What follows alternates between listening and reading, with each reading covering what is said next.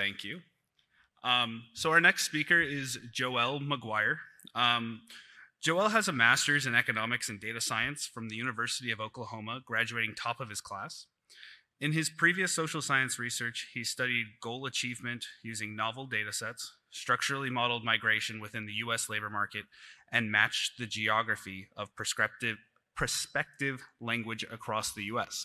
For the last 2 years, Joel has been working at the Happier Lives Institute. Please, when we get to the Q&A section, which should be about 10 minutes at the end of this talk, please post any questions you have in the Swapcard app. You can click on Agenda, then click on Live Discussion, and then you can post questions in the Questions tab. And then I'll ask your questions to Joel up here so that you can all hear that. Okay, please give a warm welcome to Joel McGuire.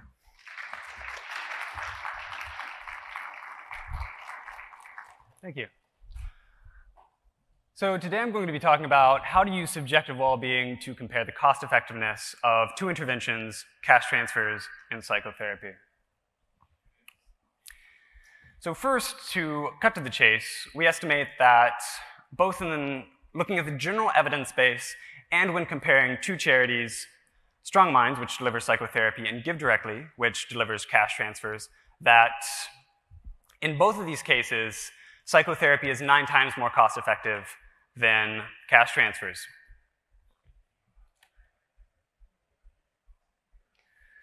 So a bit of outline on how this talk is going to go is, first I'm going to give a little bit more background on what subjective well-being is, why we think it's promising as a measure of well-being, just why we're doing this at all.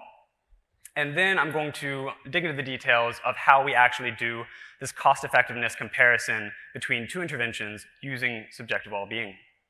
And last, I'll compare these interventions and talk a little bit about the implications for this comparison and for this method of analysis, and end with a bit of a discussion about what's next with HLI.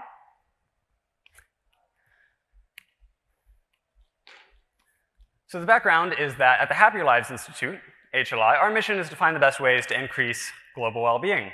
I think this is a pretty EA-aligned aspiration. And our unique contribution is to attempt to try and measure well-being better. And we think that a promising candidate for a better measure of well-being than the current alternatives is using subjective well-being. And so an important thing when we're considering a different outcome measure for our interventions and to use in cost-effectiveness analysis is, does it make a difference? Because if it doesn't make a difference, then it doesn't matter, and we have this kind of convenient convergence between different outcome measures. And so to test if priorities change, we started looking at global health and development interventions because these are well evidenced and at small scale. So our small research team at the time could tackle it and use it as a test case for using subjective well-being more general. And this means replicating GiveWell's analysis and the interventions they look at, but using subjective well-being as an outcome measure instead of income and years of life saved. And so like GiveWell, we use cash transfers as a benchmark of comparison. And again, I think an important thing here motivating this analysis is if our priorities change, which we think they will, then we need to figure out what's best as a method of finding out the best ways to do good, something more like GiveWell's approach or something more like HLI's approach. And so why did we think of psychotherapy as a potentially cost-effective opportunity to compare to cash transfers? This derives from a sense that mental health is incredibly neglected globally, and particularly in low-income countries. NGOs and governments spend less than 1% of their budget allocated to health on mental health. And so if you think that mental health has a larger burden than 1%, then we should probably be spending more on that. And as an additional piece of evidence that motivates us looking towards addressing mental health issues is that mental health's burden on well-being appears to be quite a bit larger in terms of subjective well-being than if we're just looking at it using DALYs. So why are we using subjective well-being at all? Well, that's because we care about well-being. And well, how do we measure it? Well, we could use income, we could use years of life saved, or DALYs, disability-adjusted life years. But we think that subjective well-being is promising because we can just potentially get at well-being directly by asking people about how they think and feel about their lives, and getting them to respond to that, in some numerical way that we can do math stuff to. So can we actually measure well-being by asking people how they feel? I think probably. Now, a key question is, well, whether it's just a measure of well-being isn't sufficient. It needs to be better than the alternatives to be what we use to make decisions with. And this I'm less sure about, but I think it's probably the case. If you made me guess, I would say that I think subjective well-being is more promising than the current alternatives of income and health metrics. And so I don't have much time to get into the details about how we validate these scales, but I wanted to briefly discuss, before we dive into the analysis, just some of the general evidence about why subjective well-being data at least seems to make sense and not be completely off. And so here is a map of the world where kind of these bluer colors represent more satisfied countries, and these redder colors represent more dissatisfied countries. And what we find is that I don't think the countries that are very satisfied should be very surprising. Most of them are in Northern Europe with very good healthcare systems and welfare states, and other things like low inequality, and just a lot of things, like the democratic systems seem to just work pretty well. And the subjective well-being scores kind of reflect that. And conversely, you can see that the darkest colors of red are South Sudan and Afghanistan in 2020, and these are countries at war. So it makes sense that countries in a state of civil war are going to be probably the unhappiest or most dissatisfied countries to live in. And there's a rich, wide literature in subjective well-being that looks at a bunch of just the different correlates, and it finds that just for a lot of good things like health and wealth and being in nature, that subjective well-being relates to these things. And so there's a wide literature that kind of argues that subjective well-being seems, correlated with the things that matter, so it's probably capturing, some amount of the variation in what we think of as well-being.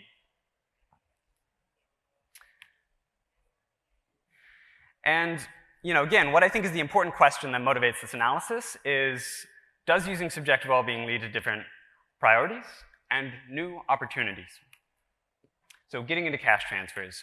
What are cash transfers? They're direct payments typically made to people living in poverty. I mean, they can be sent anywhere to anyone. And a good thing about cash transfers is they have a large evidence base. They've been extensively studied and implemented, and they offer a very scalable way to reach people who are likely suffering from extreme financial hardship. So what's the data that we use? My colleagues and I from Oxford did a meta-analysis that was published in Nature Human Behavior, and so that's where we draw our data for the effectiveness from. This was 45 studies with over 100,000 individuals collectively. We found this using a systematic search, so for the time period it covers, we think it's exhaustive. And so there's two types of cash transfers that we pay attention to and that we discern between. One is cash transfers paid all at once in a lump sum, and cash transfers paid in a stream of payments, typically every month or every other month. And so the outcomes of interest are, as you may suspect, subjective well-being, but then also we're interested in affective mental health, and we use this as a proxy for subjective well-being as well. And specifically, we look at, when I say affective mental health, what I mean is the class of mental health disorders that are related to a lower level of mood or affect. And these are like depression, anxiety. And the key variables that we look at, the key characteristics of the studies are the size of the cash transfer and how long it's been since the cash transfer was received. And these are important because we think they'll explain a lot of the variation in the effectiveness across cash transfers. So to go through our basic analytic method is what we do is we first standardize the effect sizes into standard deviation changes, and this allows us to compare across outcome measures.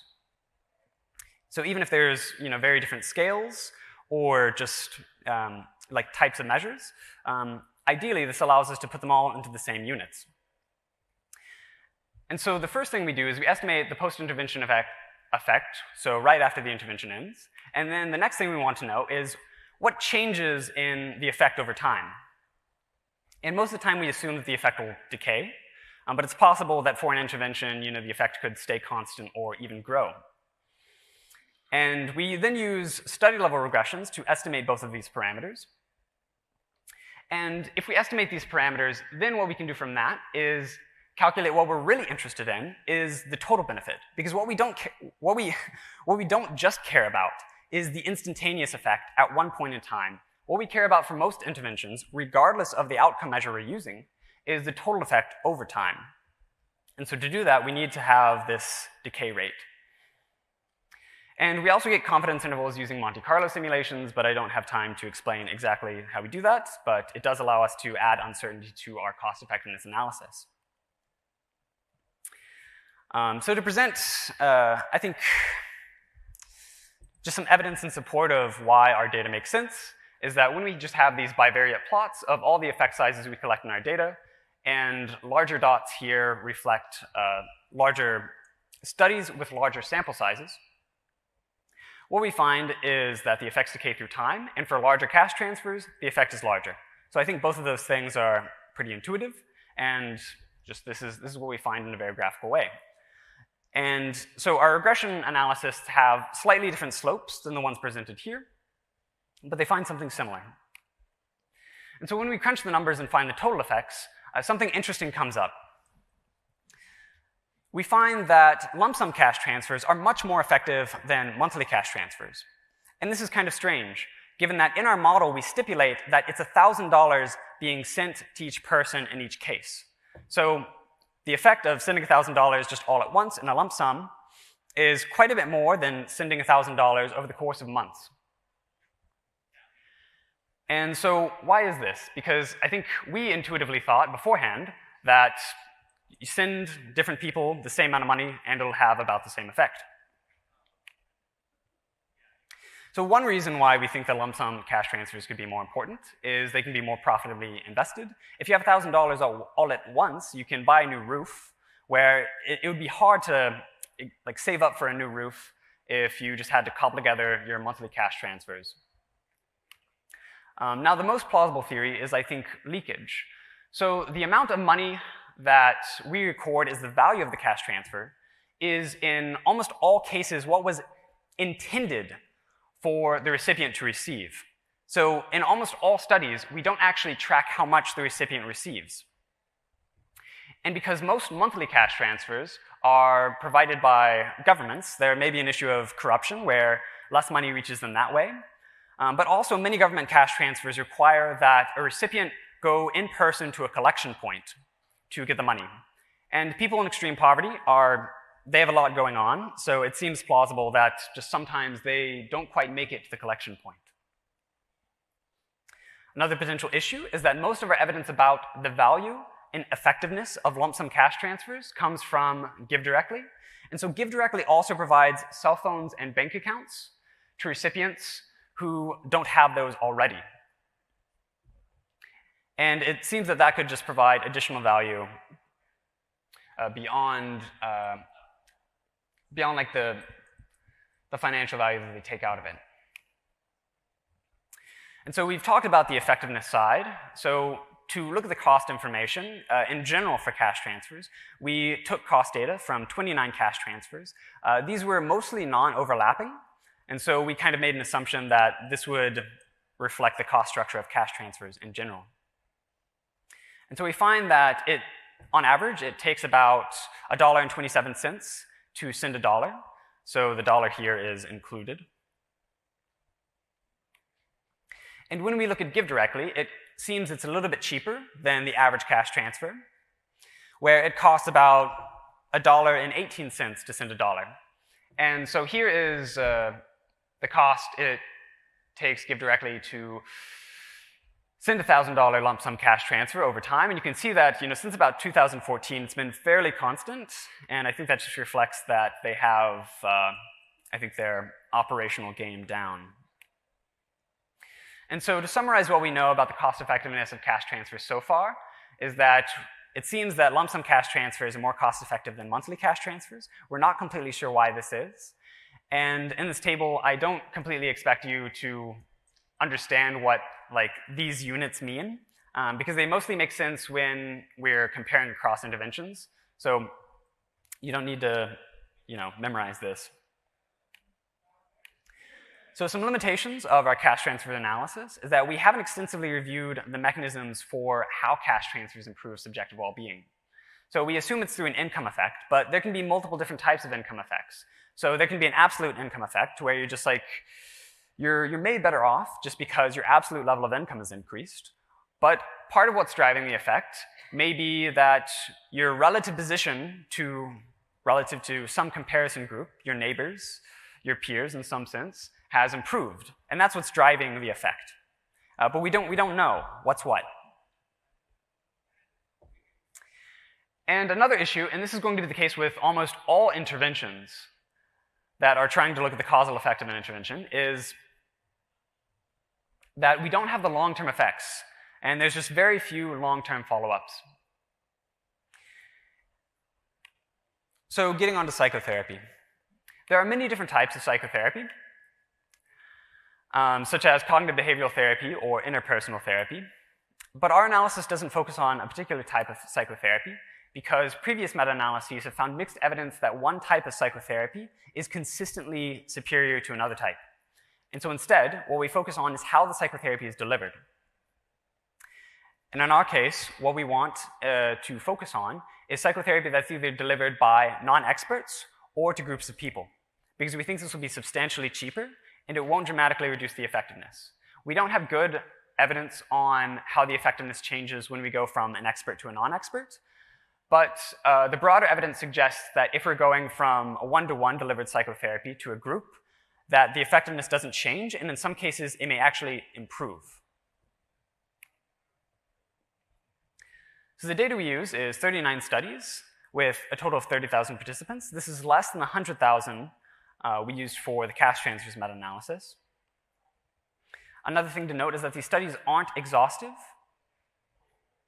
This was not, we didn't arrive at these studies doing a systematic meta-analysis. This is something we would like to do in the future with more time and capacity. Another thing to flag with the meta-analysis of psychotherapy is that we only found outcome measures in terms of effective mental health, so depression, anxiety, and psychological distress. And so underlying this comparison is basically assuming like a one-to-one conversion rate between a change in effective mental health scores and subjective well-being scores. And so it's possible that our comparison would change if this conversion rate changed. And this is still, I think, an area of quite a bit of uncertainty for us about how to address this methodologically. And so here in this figure, we show most of what you need to know what we did with the analysis, where each point is an effect we extracted from a study. And when you see an effect tied by a line, that represents a study with multiple follow-up points. And that black bold line represents what our model predicts as the effect over time. And so the total effect of psychotherapy will thus be the area underneath that black line, which turns out to be 1.6 standard deviation years, which, again, I admit may not make sense alone. So we also estimate the cost effectiveness of strong minds. And I singled this out because I think there's probably more familiarity with GiveDirectly as an organization. So Strong Minds, we came to it as a result of quite a bit of scoping, looking for mental health organizations in low and middle income countries that would be willing to collaborate and do a cost-effectiveness analysis. But they ended up being the only one who were willing to collaborate. I think that may be different if we try it again, because we were a young organization when we did this. And so I'm optimistic that if we tried to do this search again, we would find more potential partners and more organizations out there that would collaborate in doing a cost-effectiveness analysis, and that will allow us to potentially make more recommendations in the mental health space. So a bit about their work is they work in East Africa, and they deliver psychotherapy to groups of women using several different means.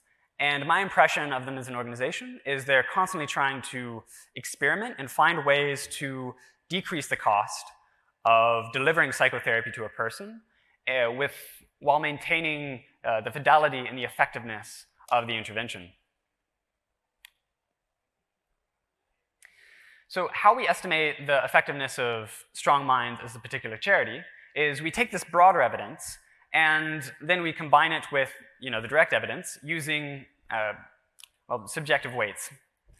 And so for the direct evidence, there's 5 studies that find quite a high effect. And I mean, it is an unusually high effect for Strong Minds in particular. And so what we basically ended up doing was assigning 63% of the weight to the broader evidence, and this has a consequence of pulling the effectiveness of Strong Minds down, but we still estimate it to be more effective than the average lay or group-delivered psychotherapy. And the greater total effect is illustrated in this graph, where with the slightly bluer color, Strong Minds is represented, and you can see it has a larger total area and total effect. And that is even though we estimate that it decays faster. So looking at the cost of psychotherapy, we found fewer sources than with cash transfers, only 11 studies that had the cost of delivering psychotherapy. But in summary, we find that in general, psychotherapy, it takes about $360 in terms of complete cost to treat one person, while it takes $130 to treat someone with Strong Minds. So this analysis so far was just looking at what happens to the recipient. But what we're also interested in is what happens to the household. And this seems to be something that's a bit neglected. So as of now, we've published the analysis that I talked about, but what we haven't published is what I'm about to show you. And the story about why we did this is Alexander Berger, as well as Alex Cohen and James Snowden, pointed out that we weren't doing this and we should, and so we received their criticism and tried to include this analysis. So how could an intervention in general affect its household? So an intervention can make someone happier if it influences their household. It can make them happier if it's, by making them nicer to be around. It can also make them happier by changing how they behave. And there's some evidence that reflects both of these points about there seeming to be this mere contagion effect, but also that for our interventions in particular, it changes how they behave. So psychotherapy improves how mothers and children relate, and cash transfers have been found to reduce domestic violence. In addition, it seems that interventions can also change how someone contributes economically to their household. And so for cash transfers, I think this is pretty obvious. But for psychotherapy, I'd like to point out that there's also evidence that receiving treatment for a mental health issue can make someone better off.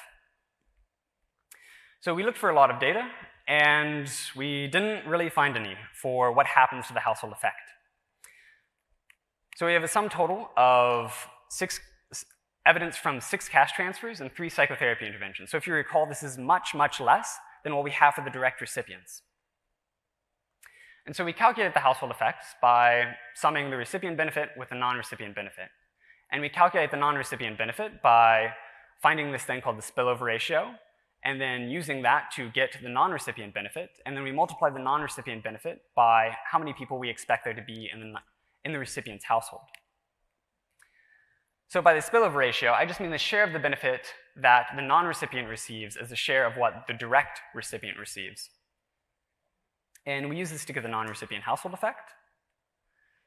And again, we get confidence intervals, for these figures. So to summarize what we find with our household spillover analysis is that on the top of this figure is the meta-analytic averages we get for both the recipient on top and the household member on bottom in gray. And so you can see for cash transfers that the effects are similar, and that this will correspond to, on the bottom, a much higher spillover ratio. And so the key thing to take away from this slide is that the spillover ratio for psychotherapy is smaller than it is for cash transfers, and this will lead to a decrease in the favorability of psychotherapy relative to cash transfers compared to when we're doing just the recipient analysis. And another important factor that's just worth mentioning is that Strong Minds and GiveDirectly operate in different countries. And this matters because these different countries tend to have different household sizes, and these different household sizes are important for estimating the total household effect. But for the general interventions, we assume similar household sizes because we don't expect them to take place in different locations just based on the intervention. Another important note is we don't find any relationship between household size and spillover effect, but I think this is probably due to our incredibly small sample size. So finally, when we compare, we find that the household benefit is actually quite a bit larger than the recipient benefit. So everything else outside of the red rectangle should not be new information. And I think this is really important to note because this household benefit is quite large, but no one's studying this. This is something that just seems like quite a big gap in the literature, because our evidence so far suggests that there's sizable household member effects, and again, that implies that we're not measuring most of what happens. And at the bottom, we show what happens from our individual level analysis to the household level analysis. And so the cost effectiveness goes from 12 times to 9 times. And we also do robustness checks, but we don't have time to go through those at the moment.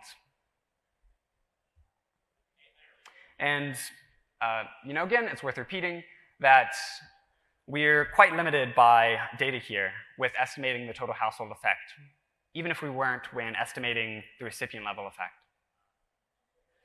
So implications for donors and charity evaluators is that using subjective well-being suggests different priorities and new opportunities. And I think this motivates a somewhat thorny question, which is what is the best measure of well-being and what is the best way of doing this analysis to find the best ways to do good?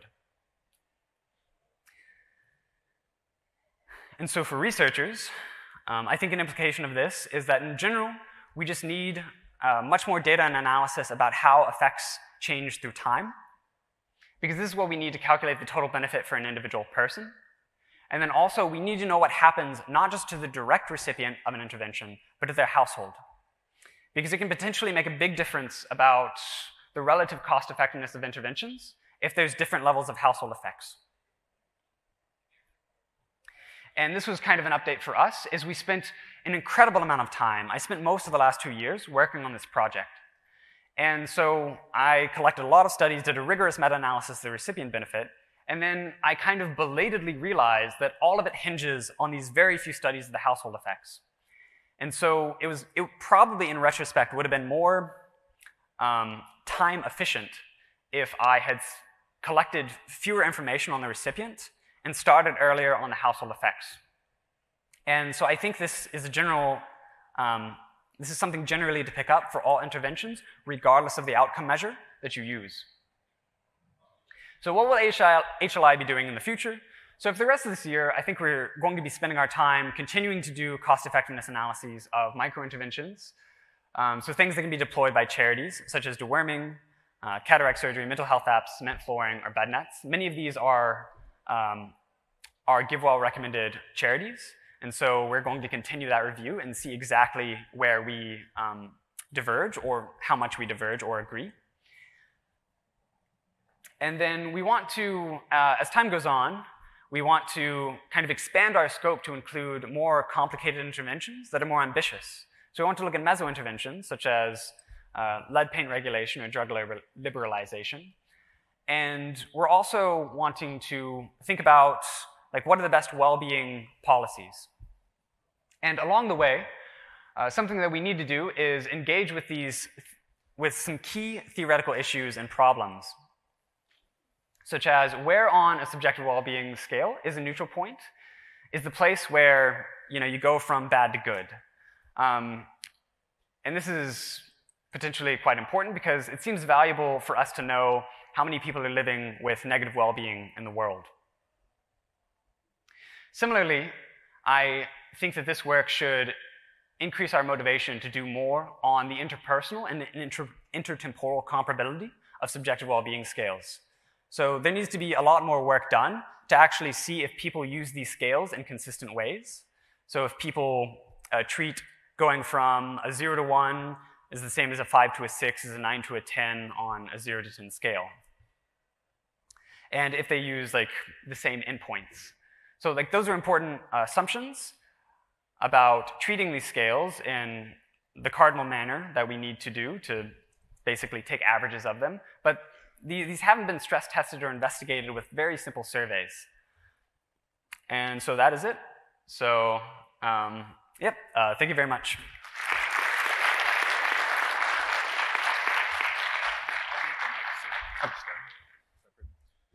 Okay, thank you, Joel, again for giving that talk.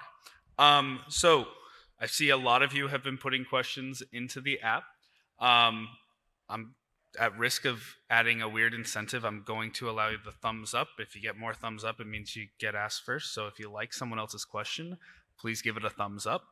I'll try to only do one per person because so many people have asked questions. So the first question is, how would you control for countries that have different values that contribute to life satisfaction? For example, countries who have hedonic or eudaimonic, I hope I pronounced that correctly, happiness equally versus countries who primarily value hedonic happiness.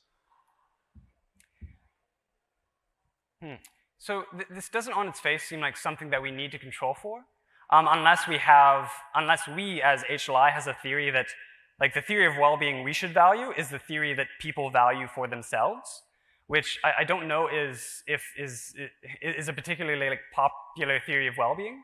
How we try to treat kind of like the underlying philosophical stuff that's going on is what we want to do in our analysis, and we still need to get better at this, is clearly explain the different, like if you have one theory of well-being, this is what you'll think of the cost effectiveness. And that's still something we need to work on. But in the future, what we would like to do is basically say, okay, if you're a hedonist, this is what the cost effectiveness comparison will look like, because we will then emphasize, presumably, hedonic measures. Or if you care about desire satisfaction, we'll just show you, like, here's what happens when you compare, just using measures that seem most closely related to theories of desire satisfaction. And so on and so forth with as many plausible theories of well-being that we can find good measures that would map onto. Okay, the next question. Isn't it a huge assumption to make that mental health and subjective well-being have a one-to-one relationship? For example, someone could consider themselves very mentally healthy but not have enough food to eat. Have you done or looked into any research on the accuracy of that claim? It seems that the thesis, psychotherapy is 9 times more important than cash transfers, rests very heavily on this unsubstantiated and somewhat illogical assumption. Oh, that got spicy at the end. Yeah, so no, it is right, and that's why I flagged it, that our analysis does compare, that does rely on this one-to-one comparison. So this is something that is in part going to be hard to get at empirically, because there's a couple things going on here. One is an empirical claim about how closely, say, happiness measures and mental health measures are correlated. And if you look at the literature, you find that they're strongly correlated. But what we care about isn't just the correlation. What we care about is kind of the bias or mean differences. So if we had standardized measures, what we'd want to know is, like, do they give similar predictions? Do they respond in similar ways? Because if they respond in a very similar way, then we can use them as proxies. And I don't have the slides to present this yet, but we looked at, in addition to doing this, why we're a bit comfortable with this, is we looked at about 5 meta-analyses that are about psychological interventions, and they had both measures of subjective well-being and mental health. And when we looked at the changes in response to these psychological interventions, on average, the difference, like the mean difference was that like mental health measures gave scores that were like 5% less. So in practical terms, if we implemented that, that would mean, I think, a 5% discount on the effectiveness of psychotherapy, which, I mean, would make a difference. But I do accept that more work needs to be done actually trying to figure out what this exact conversion rate should be. But there's also a lot of kind of like theoretical work that goes into this assumption as well. Awesome. The next question. Considering some countries have cultural ties to therapy, seeing therapy as a negative thing, how would you treat people with a negative mindset towards psychotherapy? What if they prefer cash transfer for immediate care?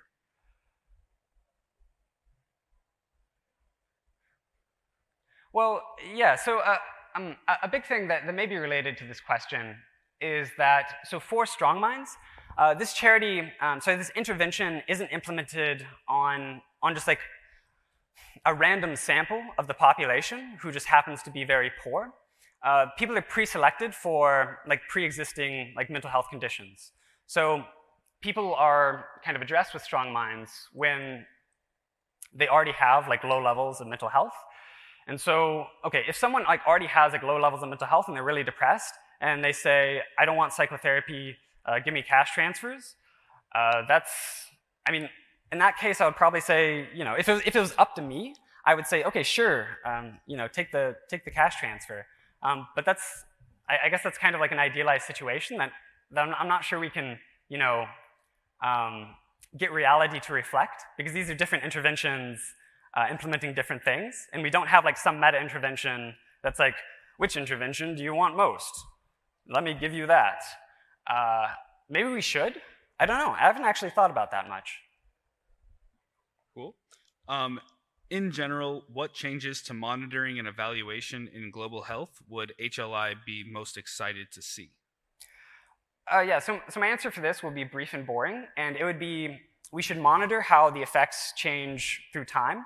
And so there's a couple different ways we can do this. One, we can just add more follow-ups to RCTs and follow people for longer and see how things change after, you know, they're affected by an intervention. And the other thing is, I just want to know what happens to people's families. So these are just like the same points I made at the last slide about the gaps in the evidence. And so I would just like to see monitoring shift more to take into account those two things that allow us to estimate the total effect of things we're trying to do to help people. All right. This next question relates pretty closely. What is the next study you'd like to see? What specific data would be most important to gather about household effects, and what prevents that study from being run, such as funding or something else? Okay, so that's a three-part question. So the first part is like, what's the study I would most like to see done? So the study I would actually most likely like to see done is a study that like rigorously probes for how people respond to subjective well-being scales, which is a bit, you know, more related to subjective well-being and not global health and development. Other than that, I mean, I'm pretty excited about the deworming replication that I'm doing. But another thing is just that a lot of these like health interventions, like deworming or like anti-malarial like treated bed nets, just are very scarce with subjective well-being data. So I'd just like to see like adding subjective well-being is pretty cheap, especially if you're just adding like a couple like single item like Likert scale questions. And so I would just like to see more of that added to RCTs because it's pretty cheap and it's potentially incredibly informative. And I mean, how I would like to measure like household well-being is probably the most consistent thing to do is whatever like mental health or subjective well-being questionnaire people are using for the individual to also just do that for the household, so that you can be certain that like the differences aren't due to, you know, difference in questionnaire. Sweet. This next one is quick and simple. What charity should I donate to? Oh goodness. Yeah. So I guess One thing I can see someone coming away with is to be like, oh, okay, strong minds. Strong minds is great. So as a researcher, I'm a little bit more modest and cautious about thinking that that's an immediate implication of this analysis. In general, I just think we need to do a lot more work about subjective well-being. I think strong minds and generally task-shifting psychotherapy seems promising. But I think of my work as more as a signal that it looks like something's out there. It looks like there are things that, even if strong minds isn't that promising, I think this indicates that there's going to be other mental health treatments that can potentially beat GiveWell's top recommended charities. And so that's kind of a non-answer, I understand, but that just kind of reflects my caution about being like, here's where you put your money. Yeah, I mean, I said quick and simple, but it was, okay, the next one. When discussing psychotherapy, could you expand on what type of therapy you are providing? What values do these psychotherapy providers follow? Also, considering that many rely on community leaders, religious advisors as psychotherapy equivalent, how do you locate where psychotherapy is neglected or more necessary? So the first part, so the psychotherapy that we think about most is Strong Minds looks at interpersonal therapy, and so that mostly means what that focuses on is trying to address the kind of the triggers of a depressive episode that come from problems with interpersonal relationships. And a lot of what goes into that is role-playing certain dynamics that are normally like sources of the issue and trying to figure out solutions. And that's part of why like the group setting is more helpful for that. And so that's most of the psychotherapy that we think about here, because otherwise there was a whole bunch of types that went into the general psychotherapeutic analysis. And so how do we find which places that like need psychotherapy? I think there's not good data about mental health in low-income countries. So that's something that we could also just like have way more, is just good data on what are actually the rates of depression, anxiety in low-income countries. And so instead of like seeing exactly where like therapy isn't being provided, I think more we would just use the general heuristic of, okay, there's very high rates of depression in these places that are say recently like ravaged by war. But just there's like a handful of like mental health professionals, and most of them are going to be located in cities and not rural areas. And so you can see that pattern in many places across the world. And to me, that's just generally what indicates that there's a massive gap that needs to be filled, or that could be promising to fill, I should say. Awesome. Thank you so much again for this. We are out of time. I know we have a lot more questions, but you may be able to come up and talk to Joel afterwards. Yeah. The next talk in 15 minutes will be a fireside chat with the president of the Humane League on effectively reducing suffering. Can we please all give Joel a nice round of applause?